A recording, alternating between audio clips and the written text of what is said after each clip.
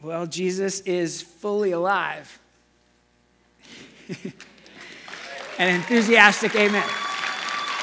Let's try it one more time just to give everybody a shot. Jesus is fully alive. There we go.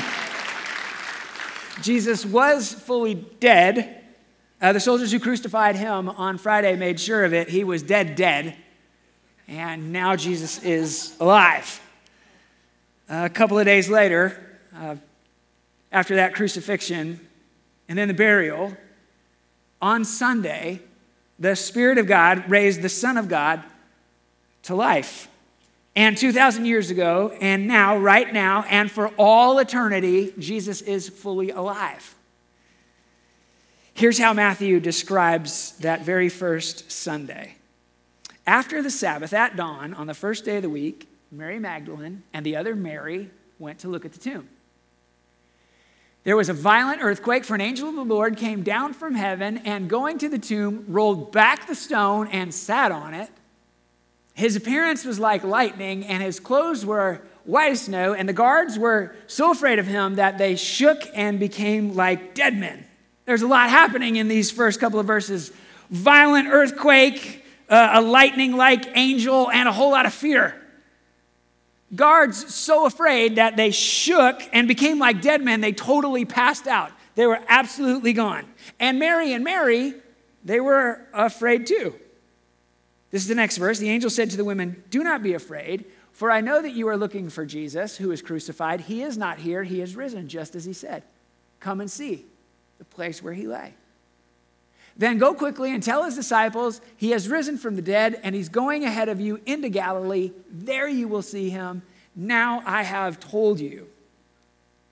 The angel gives them instructions to go back to Galilee. That's like Jesus' kind of hometown area. Galilee is like the headquarters for Jesus' public ministry. Tell the disciples, the angel says, tell the disciples that he's risen from the dead. There you will see him. Can you imagine?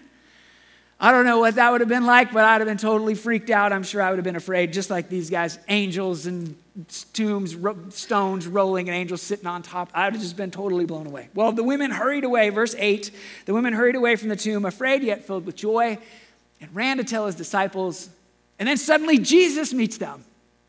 "Greetings," he says. They came to him, they clasped his feet, and they worshiped him. And then Jesus said to them, "Don't be afraid. Go and tell my brothers to go to Galilee, for there you will see me." I love this. They are afraid, yet they are filled with joy. And then they meet Jesus. Mary and Mary get to experience Jesus fully alive. They're still a little bit afraid. They're joy-filled, and they do the only thing that they know how to do. They fall down at his feet and grab him and worship him. And for the next 40 days, Jesus keeps showing up, fully alive. And he's going to show up all over the place, always to believers. And each time he shows up, his followers are afraid. But most of them do the only thing that they know how to do. They fall at his feet in worship. He shows up on a dusty road. He shows up in a prayer meeting. He shows up at a church potluck. He shows up grilling on the beach. At one time, he shows up. Over 500 people experience Jesus fully alive. His desire is to share his resurrected life and his resurrected love with those that he loves, instilling in them an even more unimaginable reality. Jesus is fully alive. The people that are witnessing all of this, experiencing Jesus fully alive, they do the same thing that Mary and Mary do. They don't know what else to do. They just fall on their faces and they worship. Hey, real quick, how about you? Fully alive? How about you? Fully alive? Kind of alive? Used to be alive. Man, I used to be so alive. It's kind of Walking Dead. Anybody here? Fully alive. Jesus said, "The thief comes to steal, kill, and destroy, but I have come that you might have life and have it to the full." Paul writes to the church, little church at Rome, he says, "And if the Spirit of Christ, who, if the Spirit of Christ, who has raised Jesus from the dead, is living in you, he who raised Christ from the dead will also give life to your mortal bodies because of the Spirit that lives in you. Because of the resurrection, you and I can live fully alive. Because of the resurrection, because of the same Spirit that raised Jesus from the dead now lives in you, then you too, who were once dead, can be fully alive. The promise for you is abundant life and eternal life. Not someday, not one day, not kind of maybe sort of if it happens kind of day, but now, right here, right now. Are you guys with me? Just checking. We are raised with Christ now. We are filled with the Spirit of Christ now. We are motivated and can live into a new hope, a living hope now. We are living in an eternal reality right now. We are no longer slaves to sin. We are no longer dead in our sin. We are raised with Christ. We are fully alive with Christ right now. Now, I don't know what it was like for you at 7:15 this morning, but at 7:15 we had this gathering outside and we did this same sermon. And when I got to this part in the sermon, the people at 7:15 erupted with joy. Wait, I'm fully alive? Yes, even now at 7:15 a.m. This truth is for you. So I tell you what, why don't you tell the person sitting next to you, just to make sure everybody's getting this. Tell the person sitting next to you, you are fully alive right now. Go ahead. Tell the person sitting that you are fully alive right now. Are fully alive right now. Oh, we got some cheers over here. Kind of, sort of. Yeah, some cheers. Yeah, maybe, yeah. Maybe you're not so sure, but I love that the person sitting next to you is sure for you. I think that's really, really awesome. If you're a follower of Jesus, you are fully alive right now. It's not a matter of whether that's true or not. It's a matter whether you believe it's true or not. And it's a matter not whether or not you want to live into this truth or you just want to go through another Easter, another season, another spring. I mean, maybe. Maybe. Hey, come and see. Come and see. One of the church fathers famously said, the glory of God is man fully alive. What does it mean to be fully alive? It starts with an invitation. We heard it at the tomb. The angel at the tomb says to Mary and Mary, he's not here. He's risen, just as he said, come and see the place where he lay. Hey, wherever you are, whoever you are, it's okay. Wherever you are right now, totally okay. Totally okay. If you're like totally following Jesus and you love him, or you're not even sure, you don't know if any of this stuff, you don't even know if any of it, maybe someone dragged you here, totally okay. However you're here, we're so glad you're here. This invitation is for all of us. Come and see. Come and see. Come and see. Jesus constantly used this invitation. It's popping up all over the Gospels. And the invitation is for you. Come and see. And what would it look like to live your ordinary, everyday life fully alive? What would it look like? What would it sound like? What would it not sound like? It would mean that you would be happy and healthy and wealthy and always get to be in charge of the remote. Right? Not so much. A few months ago, I got to be in Lexington, Kentucky, and hang out with my old boss. Her name was Ellen. She was my boss like 25 years ago. She was amazing. I always used to kid her about how old she was. You know, when I would come into her office, I'd say, man, you are so old. And Ellen and our family experienced some crazy joy together. And we experienced some raw sorrow. And just getting the chance to sit at the table with her was so good for me. It was so powerful. And while we didn't use the term fully alive, we talked about living life to the full. And we talked about faith and hope and love. And we talked about betrayal and loss and grief and suffering. And I finally just decided to go for it. I said, man, now that you're older, have you gotten this thing kind of figured out? And she interrupted me. No, I don't. Bigger mess than I've ever been in my life. And I said to her, like way back when we were having these conversations, didn't you think that life was supposed to be like, we were supposed to be able, and she interrupted me again. Yep, I did. I thought that. Yep, I thought that. And then we just sat together, fully alive. When we live fully alive, we live in the real and sometimes painful awareness of all things, including the amazing things that happen in life and including the deepest and hardest places of brokenness in life. We live in the belief that God holds all mystery and all grace and all beauty. We live in the day that one day, God will make all things new. What would it look like to live our ordinary, everyday lives fully alive? Our lives would look a lot like Jesus. Our lives would love a lot like Jesus.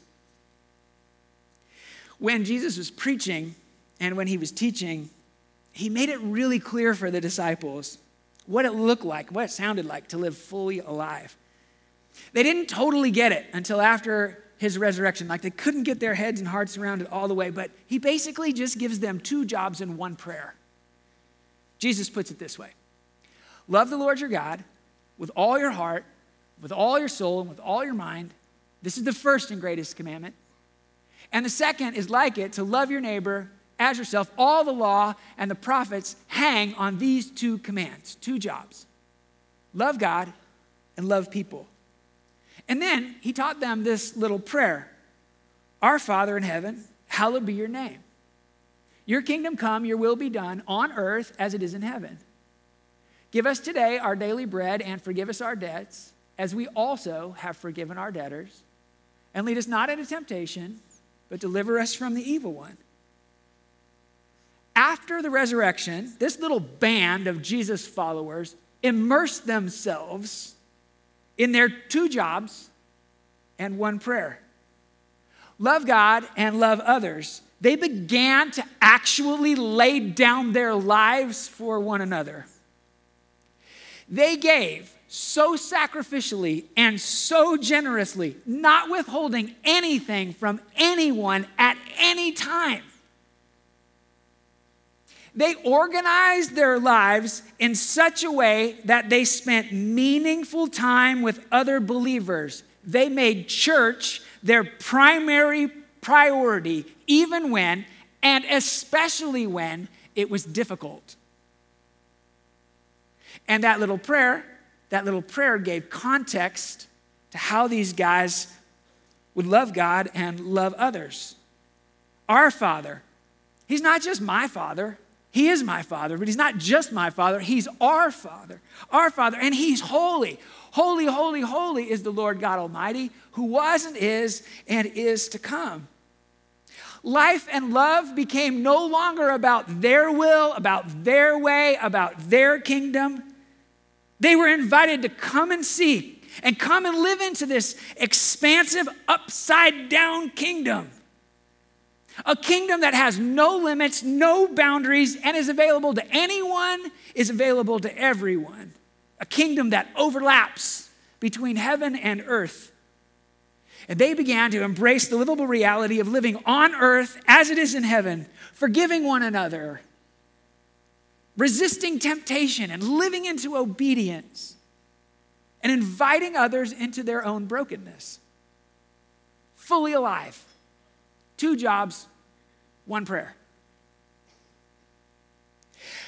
At our house, last few years, we've been talking about living this way. A while ago, we had a dinner with some friends. We're sitting around our kitchen table, and we were talking about this. And I was kind of, going through it. Christy was talking about it. We had this really cool conversation with these couple friends. And they were like, well, what does it actually look like to live on earth, as it is in heaven? And I was like, I don't know, like in this kitchen. What would it look like to live in this kitchen as in heaven?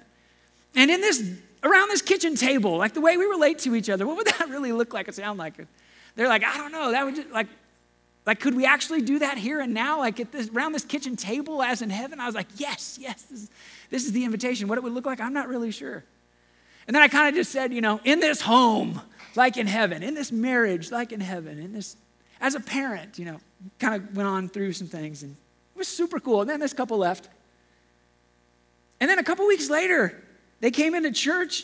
These friends came into church, and they brought me this piece of art. It sits in our kitchen. It sits in our kitchen window there, behind our kitchen table. And it says, "Your kingdom come, your will be done." And it says, "In this home, as it is in heaven." I love that. In this home, as it is in heaven. And then they handed us an envelope, and inside it was $10,000. Just kidding, that's a joke. It wasn't actually $10,000. Just making sure you're awake. It's my one Easter joke. Glad you're with me. Thank you for being. We've probably failed more times than not. But as we're growing, we're also understanding this incredible, indescribable gift of grace. The power of starting afresh, living one day at a time, just one day at a time.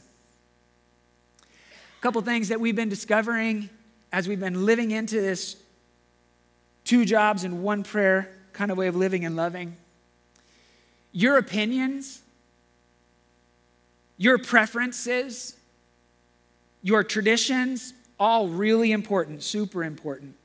But to live fully alive, those don't count. Love God, love people. 2 jobs, 1 prayer. I'm just going to say it one more time just to make sure. Your opinions about who you get to love and who you choose don't count. Your preferences, like when and where and how, not so much. I've been given 2 jobs, 1 prayer. Love God, love people, period. Your name, your kingdom, your will, your way, your love. One more picture of what it might look like to live fully alive. I came into my office the other day and there was this card on my desk. And I read it and I was just so moved by it. I kind of held on to it for the last few days. I'm walking around with it a little bit. I just thought I'd read it to you today. If you told me a year ago that I'd find the most peace sitting in an empty church auditorium with the cross in front of me, I'd say you were crazy. But today, it's what I look forward to most. Just me and Jesus in the most sacred place that once terrified me. These chairs are often filled with broken people hiding behind thick masks. It used to be the reason I didn't like church. If others kept on their masks, then I have to too. And if I'm going to be masked, what's the point in coming? I'm grateful now that I have experienced the other side of church. The side that cries together and prays for one another and has joined me in some of my darkest, scariest places. It is a type of holy that I never knew existed and never thought possible. Words cannot express how grateful I am. This church, these people, far from perfect, but still the most love I've ever seen. I learn best by example. I receive best by actions. And being loved by this community like Jesus has healed and taught me so much. 1 person, 2 jobs, 1 prayer. We have the table set up here for you, for us. It's been prepared for you. It's a table that's been set to not just help us remember what Jesus said about love, but be reminded of how Jesus demonstrated his love for his Father and for others. Just before his crucifixion, Jesus invited his friends to come to the table. Hey, come and see. Come and see. He told them about loving God, and it would require surrender and it would require obedience. He showed them what it looked like to love others, humility and honesty. And he may have said something like this, friends, I'm going to lay my life down for you so that you can live fully alive. My body is going to be broken so that you can be whole. Remember my words. Remember my touch. They are expressions of my love. And he took the bread and he broke it and he said, do this in remembrance of me. And he did the same thing with the cup. He said, friends, there is a pouring out that will happen. A pouring out so that you can be filled full. There is a shedding of blood that will make you free to live abundantly and eternally. He held up the cup. And he said, do this in remembrance of me. And then he said, love one another. As I have loved you, so you must love one another. By this, everyone will know that you're my disciples if you love one another. 2 jobs, 1 prayer. In just a moment, for those who have believed and received, I want to invite you to participate in communion. There'll be some folks in the corners and a couple of us up here. I'd like you to participate when you're ready. But just a couple words. We don't just remember the act. We don't just remember the sacrifice. We re-enter into it. We become partakers of the celebration of the act. This symbolic becomes our reality. Like, yes, we're reminded. Yes, again, yes. And it's not a solitary act. It's actually a very communal act. Our one prayer says it's you and me. It's we. It's us. It's ours. And at this table, we're not alone. We're united with Christ and with each other. Coming to this table is just a little bit of a taste of what we will experience one day at his heavenly table. It's a foretaste of glory divine, living fully alive. 2 jobs, 1 prayer. Come and see. Come and see. Let's pray together. Jesus, thank you for making us fully alive right here, right now. Open our eyes, open our ears, open our hearts to fully believe and receive. And would you give us the courage to take off our masks so that we can truly come and see. And those 2 jobs, Spirit, that you've given us, empower us, strengthen us, give us boldness and courage to love. May this prayer that you've given us, Jesus, may it be so in us today. For your glory, Father, and for our sakes. Come, Lord Jesus, come. Amen.